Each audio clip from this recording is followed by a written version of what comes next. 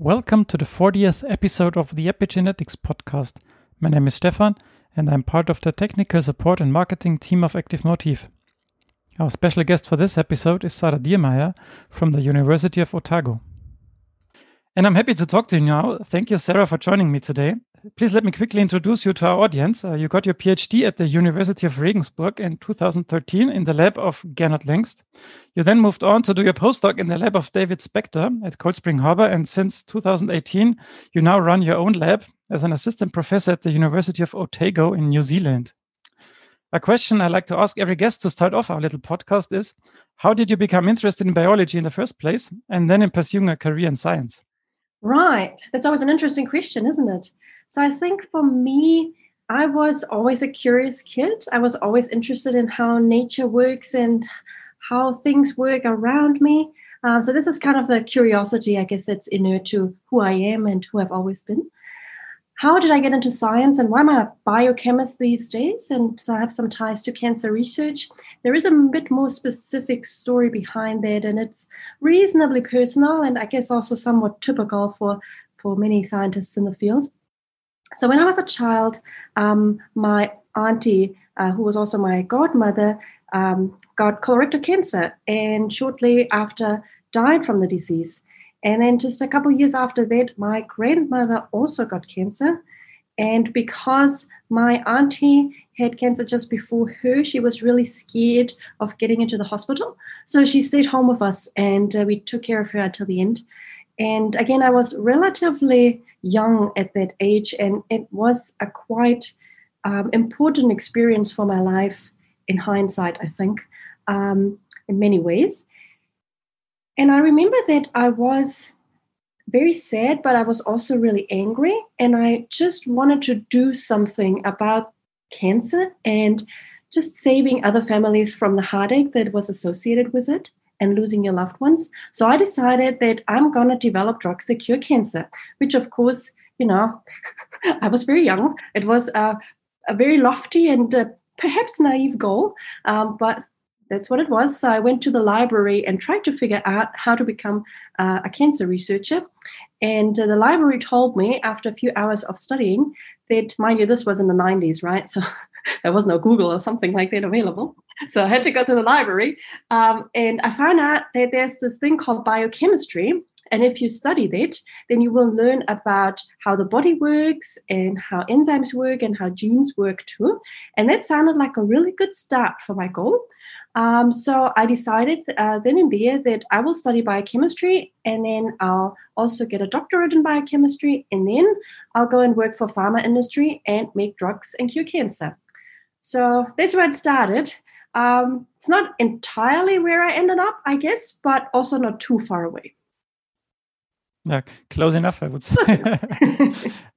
So is it that those experiences now decided your research career? I mean, you work on exactly those cancers. I mean, it must be, is it coincidental or is it by design that you study those cancers now? It is a bit of both, really. I definitely did take the chance when I started my own lab to adjust my research perspective and expand my research to, for example, colorectal cancer. So that's not entirely by accident, but it is also due to where my research naturally evolved in a way. So that was just a logical step from where we were. And it's also about the research community here at the university, who is very, very strong in colorectal cancer. And we have a lot of a good support network with lots of clinicians that are involved. And that really helps, of course, to strengthen your research. Yeah, coming to your research, in the early days of your research career, you were working on TTF1 and the ribosomal RNA genes. Yes, and on the other hand, you were working on nucleosome positioning in the context of TNF alpha signaling. Right. While I don't want to go into the details of ribosomal genes. We had Tom Moss for that on the show. If there is something you want to share, nevertheless, we can do that anyway. But I'm interested in nucleosome positioning. So what did you find in your paper that was referring to the TNF alpha signaling and the nucleosome positioning? Right. So just to connect both of those studies that I did in my PhD, they were both somewhat around nucleosome positioning, really, and chromatin. So it's while it seems like an odd combination, it actually made sense at the time. It was not obvious to find a connection here. Yes. So nucleosome positioning. So we wanted to see what happens if you treat human cells with TNF-alpha, what happens to chromatin structure, what happens to nucleosome positioning, and what happens to gene expression. So we tried to study all of these things using high throughput sequencing, which, mind you, back in those days wasn't quite as established as it is now, where you can probably buy kits for many of these assays. So we really had to establish a number of methods for that, including the MNA sequencing that we did for the project to identify where our chromatin is accessible, where our nucleosomes are sitting. And we found, and that was quite interesting at the time, that there is very quickly, within minutes after addition of TNF-alpha, there is already a rearrangement of nucleosome positioning. And that seems to open up chromatin at the positions where the downstream signaling factors, such as NF-kappa beta, are binding. So that was pretty cool that we could see that nucleosome rearrangement, opening up of transcription factor binding sites, then subsequently the binding of the transcription factors, and also expression changes that were associated with that. So that was quite nice at the time. I remember some figures or some methods where you were lining up all those agarose gels in in the lab. Oh, yeah. So did I mention that there was no kits available? Yes, very much. I remember those gels. So for our MNase assays, there was you basically had to digest the chromatin with MNase in vivo. So you added it to cell culture and then ran it on a lot of gels. And then I had to cut mononucleosomes, and we also cut di and trinucleosomes from those gels and sequence them, because we were wondering if we could get additional information from mono versus di versus trinucleosomes. But you're absolutely right. Way too many agarose gels. In these, nowadays you would do ATAC-seq probably, or would you still pick MNase-seq? I think both methods have their own advantages and disadvantages. So I'm happy with what we used at the time, but you are quite right that if I were to do another chromatin accessibility study right now, and as it happens, I am, ATAC-seq is in fact the way to go. So we are having a experiment in the lab ongoing on colorectal cancer and with single cells. And what we're aiming to do there is do both single cell ATAC-seq and single cell expression at the same time. And I can't tell you yet how it's going. But we will come to your current work later on a little bit. I also want to say, so you were looking at like opening up of chromatin, but were there like more detailed analysis going on? So like nucleosome positioning, at which positions you will find the nucleosomes, or was it just like a general? It was both. So we generally looked in the genome what happened, and what we saw is what was this repositioning of nucleosomes around the transcription factor binding sites. But we also looked specifically at promoter regions, for example, to see the +1 -1 nucleosome arrangements and seeing them move around genes that were getting activated in this pathway. So you could actually, and that's what I liked about it, that everything made sense, right? You add the stimulant to the cell, you see promoters being opened up, and you see those genes being transcribed subsequently. Yeah, then after your PhD, you obviously looked for a postdoc position because you had the plan to be a famous scientist after all. Then you moved on to David Spector's lab. So what were the criteria that made you pick his lab? Scientifically as well as non-scientifically? Yes. So me ending up in David's lab was a bit of a stroke of fate, really. So what happened was that at the end of my PhD, I wanted to go to one of those famous Cold Spring Harbor meetings. And what the best meeting in my field was the Nucleus meeting. So I signed up for that, and I don't know how I managed to do that, but my abstract got selected for a talk. So that was probably the most exciting moment of my life up until then. And I gave this talk in Grace Auditorium at Cold Spring Harbor, and I was very nervous, but I think it went reasonably well, because afterwards I went to the poster session, and for full disclosure, I was probably onto my second or third glass of wine, to drink away the nervosity of the talk. And then David approached me, and of course he was one of the organizers of that meeting, and he just said it was a great talk. What's your plan after your PhD? Because I sneakily said in my talk, And I'm at the end of my PhD, and kind of look at the So because I already was on some second or third glass of wine there, I replied to David Spector. Yeah, so I'm looking for a postdoc in the United States. Do you have one? Which I probably wouldn't have done if I had been sober. But he said, yeah, I do. And then a few days later, we scheduled my formal interview, and I gave another talk and had a chat with everyone in the lab. And I just knew that that's where I belong. I just knew that this is what I want to do. I was planning on going to the United States anyways. And being close to New York City was definitely a benefit there too. Scientifically, of course, his lab did give me a lot of additional options to expand on my scientific skill set. So we talked a bit about my PhD work, and what we haven't touched on there yet is that parts of my PhD were also about non-coding RNAs. So obviously ribosomal RNAs, kind of non-coding too, right? But there was other side projects that I had on non-coding RNAs, and I thought they were so exciting and so interesting. And of course, that's what David's lab is working on, are these long non-coding RNAs. So I had an opportunity to follow my passion. And I also knew that I would go really close to cancer research because his lab is doing things like organoid models, mouse models, and like actual collaborations with industry and drug development in that space. So I knew that I could learn so much and add to my epigenetics experience from my PhD. Yeah, that's how it happened. So you focused then on non-coding RNAs in cancer, right? So one publication that came out from that time was published in 2016 in Cell Reports, and it was titled Memory Tumor-Associated RNAs Impact Tumor Cell Proliferation, Invasion, and Migration. So indicating already that it's like a multifaceted study. So what did you do and what did you find? So what did we do? We set out to identify all long non-coding RNAs in breast cancer and to identify those that are actually good therapeutic targets going further. So the way we did that is by using organoids derived from mouse models of breast cancer. And we performed RNA sequencing and compared that to normal mammary glands to identify upregulated transcripts. And then we systematically knocked these down. Now, this was a little bit pre-CRISPR.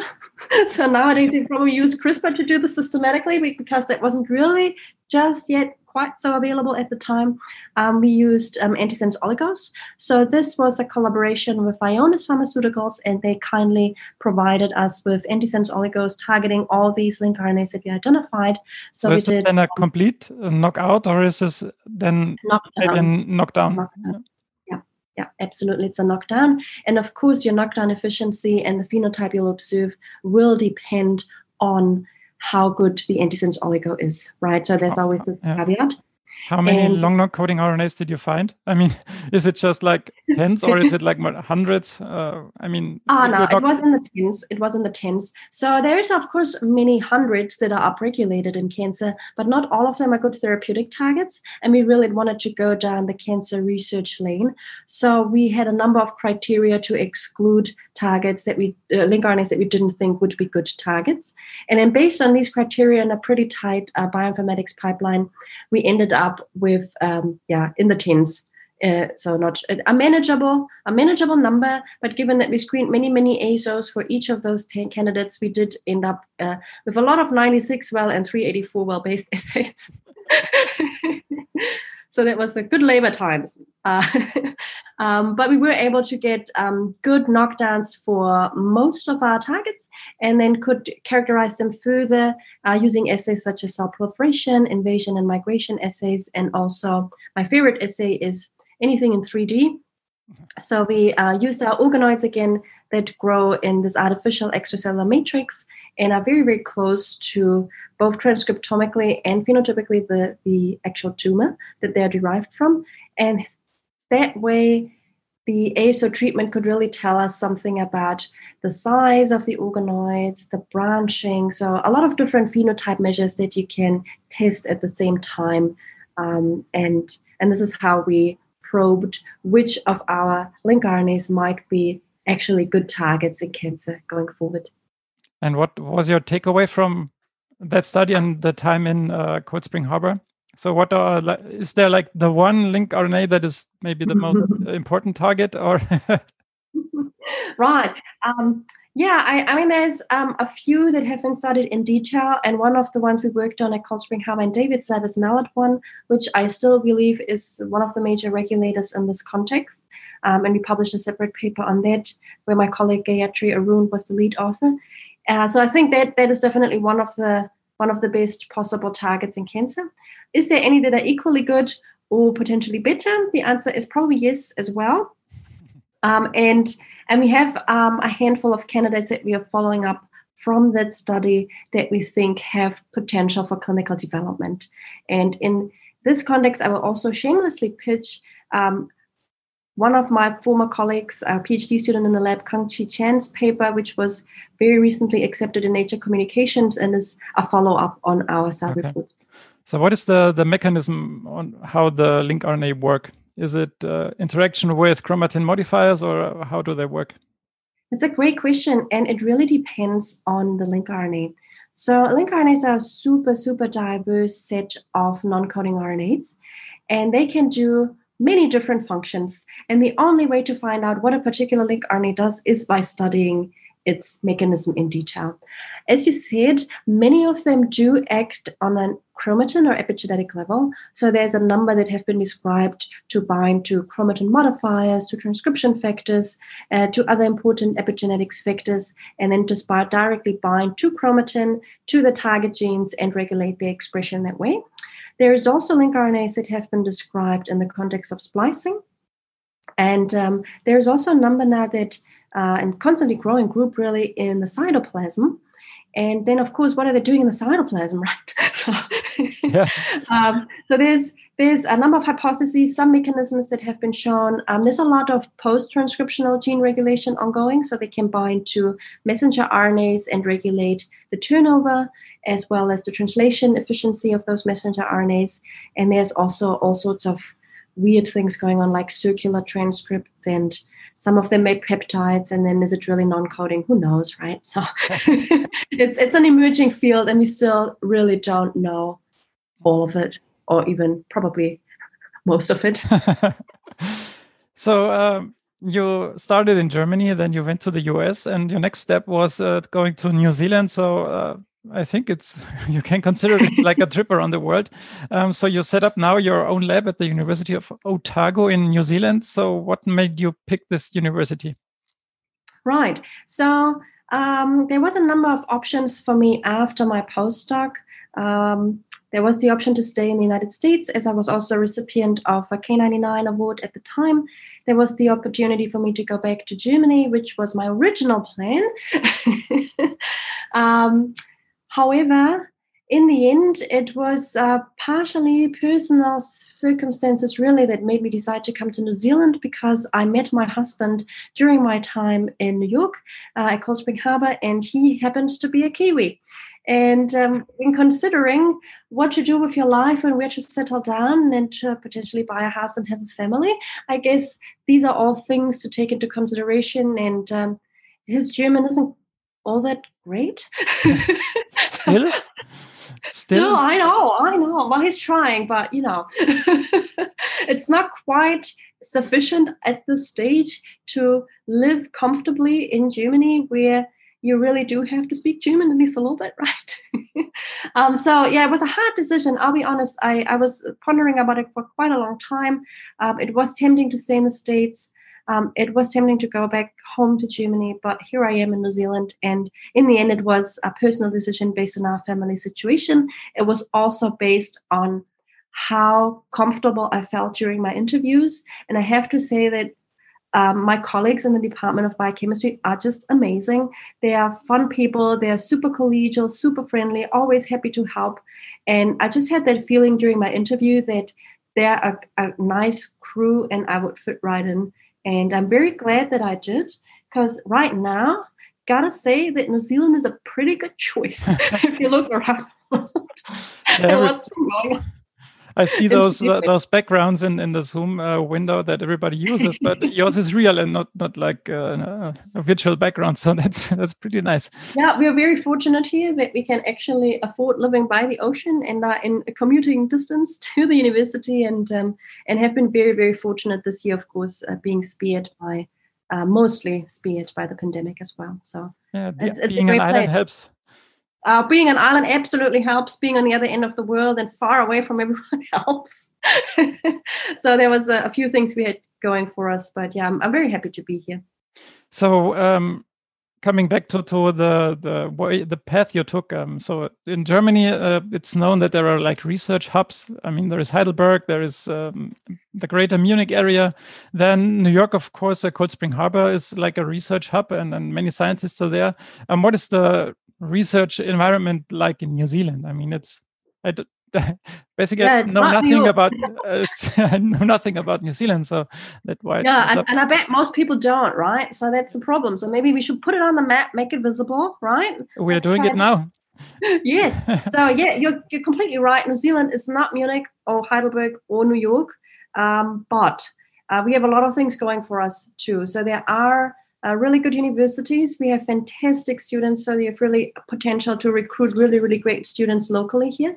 And as I said before, New Zealand is very collaborative, it's very friendly, it's very collegial. And that really sets it apart from more competitive countries such as the United States and Germany. And I really had a very different welcome here because you don't have, at least I haven't experienced it yet, a close competition between others in your field. And okay, that might be easy for me because I'm the only person in the field in New Zealand. But it was, just to give you a direct comparison, it took me 2 months to get my hands on patient samples here in New Zealand, and it took me 3.5 years to do the same thing in the United States, right? So that just gives you an impression of how happy people are to help you, to introduce you to others in the field, and to just support each other in their science. So we do realize that we're a small country, and the only way to be competitive globally is to work together. So this is what New Zealand is really excelling in. And to be honest too, we've got a pretty good work balance over here. So yeah, I lost my train of thought, but yeah, you started now your own lab, and are those like the same principles that you want to run your own lab by? So being cooperative, working together, helping each other, or are there others that you also want to promote in your lab? Yeah, absolutely. So it's very important to me that the people in my lab get along well and are collaborative and friendly with each other. I really think it makes such a huge difference when you go into the lab every morning. I mean, you spend so much time in the lab anyways, right? That you feel comfortable there, you feel the other people are your friends and they're always there to help you and support you. And there is no competition among lab members or things like that. So that's really important for me to have this supportive, friendly lab atmosphere, which I'm trying to promote actively. And I think so far it's been going really well. Very fortunate to work with a fantastic team of students and staff. And for example, tomorrow we'll have our end of year celebration and we go play laser tag. Oh. So we're looking forward to that. Fortunate that you can do that. The other thing I'm trying to promote as a young PI is that academia is not the only option, which I think for many students and postdocs too is for some reason new information. So I try to guide everyone in my lab to find out where their passion lies, what they want to do afterwards. Is it a postdoc? Is it a professorship? Or is it potentially science communication or consulting or whatever it is, right? So I try to support everyone and in their career development and in their personal development, and we'll see how that goes. So your lab is relatively new. We already talked about that. So there are no publications out there. At least I did not find one. But can you maybe tell us something what you're working on right now? Yes, I can. It's all unpublished, but so you don't need to go into it. It is all unpublished. I won't give away too much, but I can give you a broad overview of what we're doing.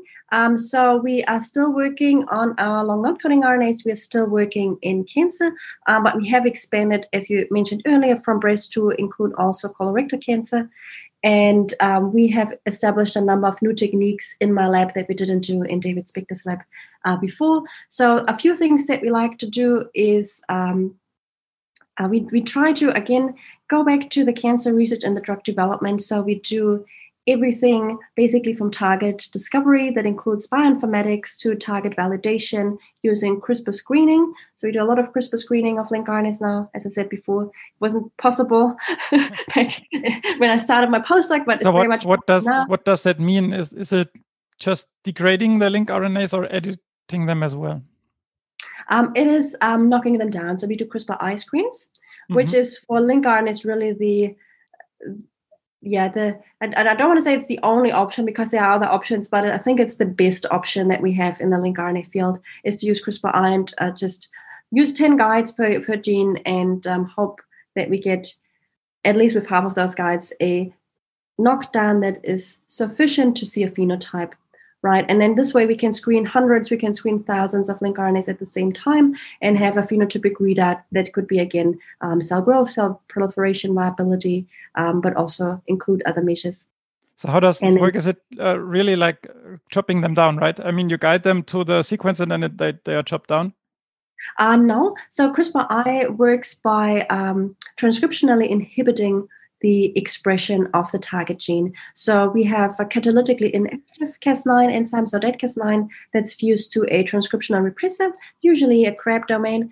And what happens is that this is recruited to the promoter within, minus 500, plus 500 or something like that, around the transcription start site to shut down the gene. And then DCAS9 itself already works like a sterical inhibition, like a roadblock, and then the transcriptional repressor adds to that so that the gene is actually not being expressed. And again, it's a CRISPR interference, so it's not a complete knockout. It is only a knockdown, but it can work really, really well. So you can get 80-90% repression. Okay. So working more on the long non-coding RNAs and also establishing cutting-edge techniques, right? Cutting-edge techniques because they're easier and more cheaper, or because they are superior to what you used to do? Yeah, because they're cool. I will fully admit that for some of my projects, I do them because I find them cool, because it's fun, and it's fun for the students to be at the cutting edge of science, and also showing that we can do this in New Zealand, and you don't have to be in New York to do this. But yes, because in the end, it's all driven by the end goal, which is trying to find therapeutic targets and new drugs in cancer. So it is the most efficient way. And these CRISPR screens are relatively time efficient. And I'm not going to say they're cheap because they still involve high throughput sequencing, but they are relatively cost efficient given the amount of readout that you do end up with in the end. Yep. Yeah. So next to your there's something that you want to add to the science. I don't want to interrupt you. Sorry. Just wanted to add a few additional things that we're doing in the lab at the moment. So target identification and things like that, and still in vitro, in vivo studies, also mouse studies, for example. We do have a new program on tumor evolution that we collaborate with computer science here, which is really cool, where we're doing a lot of single cell studies, single cell RNA-seq and others. And again, trying to be at the forefront of science, and because it's cool. And we really make best use of the access to clinical samples here, which we do have an edge. I think just being close to the hospital, working really closely with clinicians and having access to these data sets is really, really fantastic. And mindful that we are on an epigenetics podcast, I do want to add that we are still very much interested in the mechanism by which these RNAs act. And some of them we have identified to be epigenetic regulators, to be transcriptional regulators, being in the nucleus, working on gene expression by binding to transcription factors and such. And others in the cytoplasm regulate RNA levels. So lots of different mechanistic studies going on as well, even though I don't talk about them much today, but that is a big part of the lab as well. So yeah, we hope to read some of those studies in the coming future or in the I can tell you that one just got accepted, and there's a few others that are currently being submitted and under revision. So hopefully in 2021 there will be plenty of papers from my lab. I mean, we're recording this now in the beginning of December 2020, but the show will come out in early 2021. So maybe by the publishing, maybe by then, fingers crossed, there will be something. I wanted to touch briefly on a different topic. I mean, you already mentioned that family and family was a big part of your decision to go to New Zealand. And since coming to New Zealand, you also become a mom, a mother of a son. So you live in New Zealand right now. How are the regulations there? So how did you manage to get the family and your work under one head? With St. Germany. I don't know if that's a thing in English, but we'll make it one.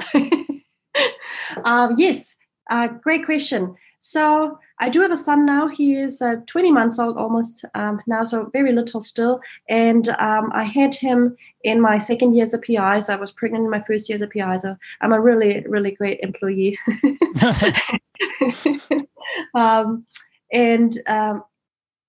One reason of not staying in the United States was too that I was a little bit concerned about how I will manage to have a family and a lab at the same time. And as I mentioned earlier, work-life balance is really pretty good here in New Zealand. So it is understood that everyone has a family. It's understood that sometimes you need to be flexible with your work arrangements and that you might not be as efficient and you might not be working as hard when you have a little one at home. And it is also not expected of you that you go back straight to work the day after your delivery, something like that. So I'm not going to say that it's easy because it's not. It's hard. And I think it's always hard if you're trying to manage a team of people, be it as a PI or in any other context, and also the parent of a little child. So it is hard. It is hard to, it's always this mom guilt, and I'm sure there's the same thing for dads. I don't know if you've got dad guilt, but I'm sure that's the same too, that you always try to be doing the best for your job, but you also try to be the best parent. You try to be there for your child every minute of the day, but also you have to be there for your team and for your science and drive that forward. So that it's a balancing act, and oftentimes oneself falls a bit short. So it's hard to find time for yourself. So things like I used to exercise a lot, and I just don't have the time for that anymore, for example, right? So priorities change for sure.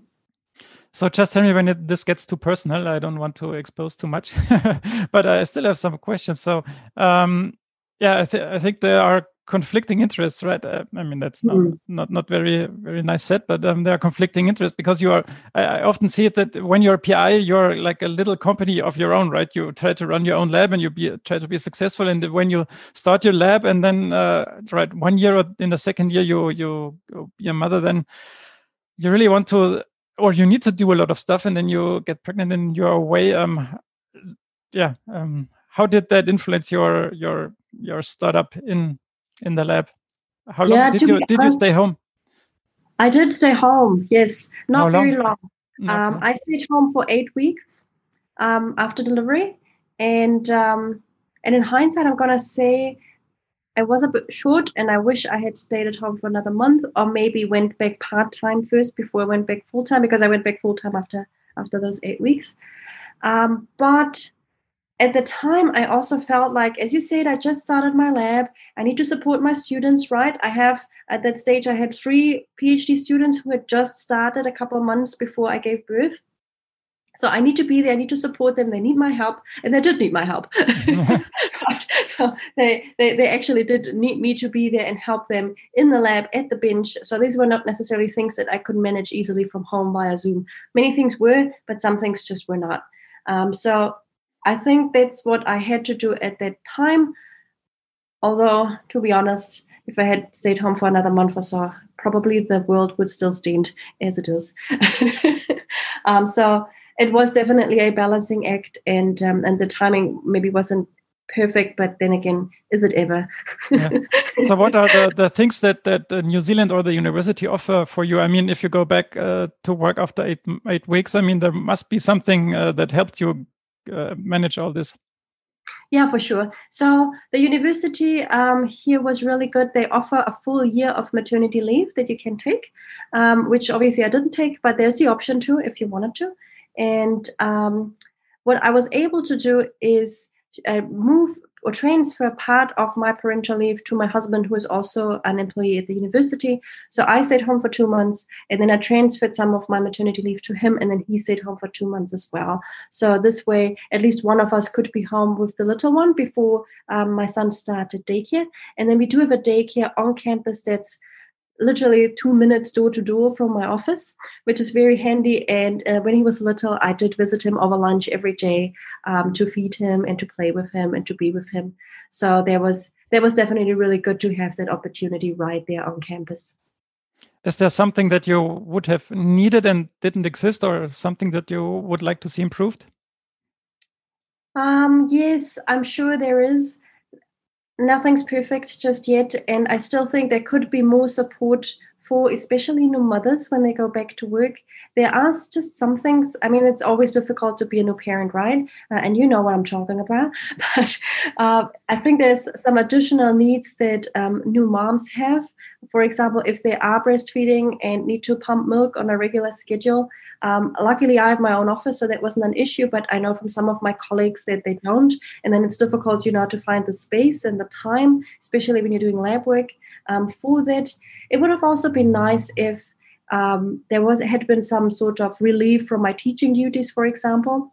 Oh, yeah. So that it could have been, a research or teaching fellow or something like that who could help out a bit with some of that, things like marking theses or marking exams. And I did still mark exams like 2 days before I went to the hospital. So I don't know that was necessary, I mean, I did it because I knew it was expected of me and it's part of my job. But do you really need to mark exams when you're 39 weeks pregnant? I'm not sure. So there's definitely something that if I was the vice chancellor and I knew that there is some new moms in the university, there is some things that I would probably offer that weren't necessarily offered to me. Is there something that you can or want to tell young female scientists who want to start a career in science now with your experience? Yeah, do it. Do it. Absolutely do it. If you have a passion for science, if you're doubtful at all if you can do it or you can't do it, you can. You absolutely can do it. It's possible. You have to be determined. And I'm not saying it's easy, but it's absolutely possible. And if you're worried about having a family and being a professor or being a PI, don't be. You can do both. And I don't know that there is a perfect time to have kids if this is something you'd like to do. Do it as a PhD student if you feel the time's right, or as a postdoc, or as a PI. The time's never perfect, as I said before, but don't be scared because everything can be managed. And as you can see, I managed, right? So my son is now almost 2, and my lab is growing. We've got 10 people at the moment. We are, I think, reasonably successful for the short time that we've existed. And my son's growing and is happy and healthy as well, as far as I can tell. So don't be scared. Do it. You can do it. So to finish off this interview, I have 2 more general questions, the same ones as I always have. Did you at one point of your career face a situation that you reached a dead end and did not know what to do or how to proceed to unravel the questions you wanted to answer? Or was there ever a way to go? I don't think there was for me. I have to say that my science was pretty straightforward. And there were challenges in the lab as there are for everyone, but there was at no point was there an obstacle that I did not see how I could possibly overcome. Not in the lab anyways. And maybe there was like one day, oh no, I need to do like 20 gels today, but that's... Yeah, as I said, many gels and not always happy. And I can definitely tell you the tale of my 3 months that it took me to get a Western blot working during my PhD. I'm still traumatized by all the time I made stable CRISPR cell lines and then they all had mycoplasma and I had to throw away 6 months worth of work. So yeah, there's that, but it never felt like an unsurmountable problem, if that makes sense. Yeah, it does. So in the beginning, we were talking about, how can we fill this time? Now we have 45 minutes and we have taken a journey through your scientific career. Can you maybe give a short summary about what you now consider being your most important finding, or what we might have missed and I didn't pick up on PubMed? My most important finding, I think there's a few that are pretty cool, but overarchingly, everything I've done from starting my master's thesis really to now is that gene expression is very complex, regulated on many different levels, and we still only understand a fraction of what's going on. The other thing is that lincRNAs are really cool. I mean, that's a very good, very good statement to end this interview. Thank you, Sarah, for your time and for being on this show. Thank you so much for having me today. This was the 40th episode of the Epigenetics podcast. Thanks for listening. I hope you enjoyed it. Please rate, review, and subscribe to our podcast so you never miss an episode.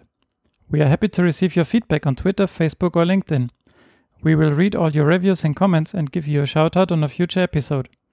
If you have any further questions, you can also reach me at podcast@activemotif.com. For more great epigenetics content, check out the Active Motif blog Motivations at activemotif.com/blog. Thanks for listening and stay tuned.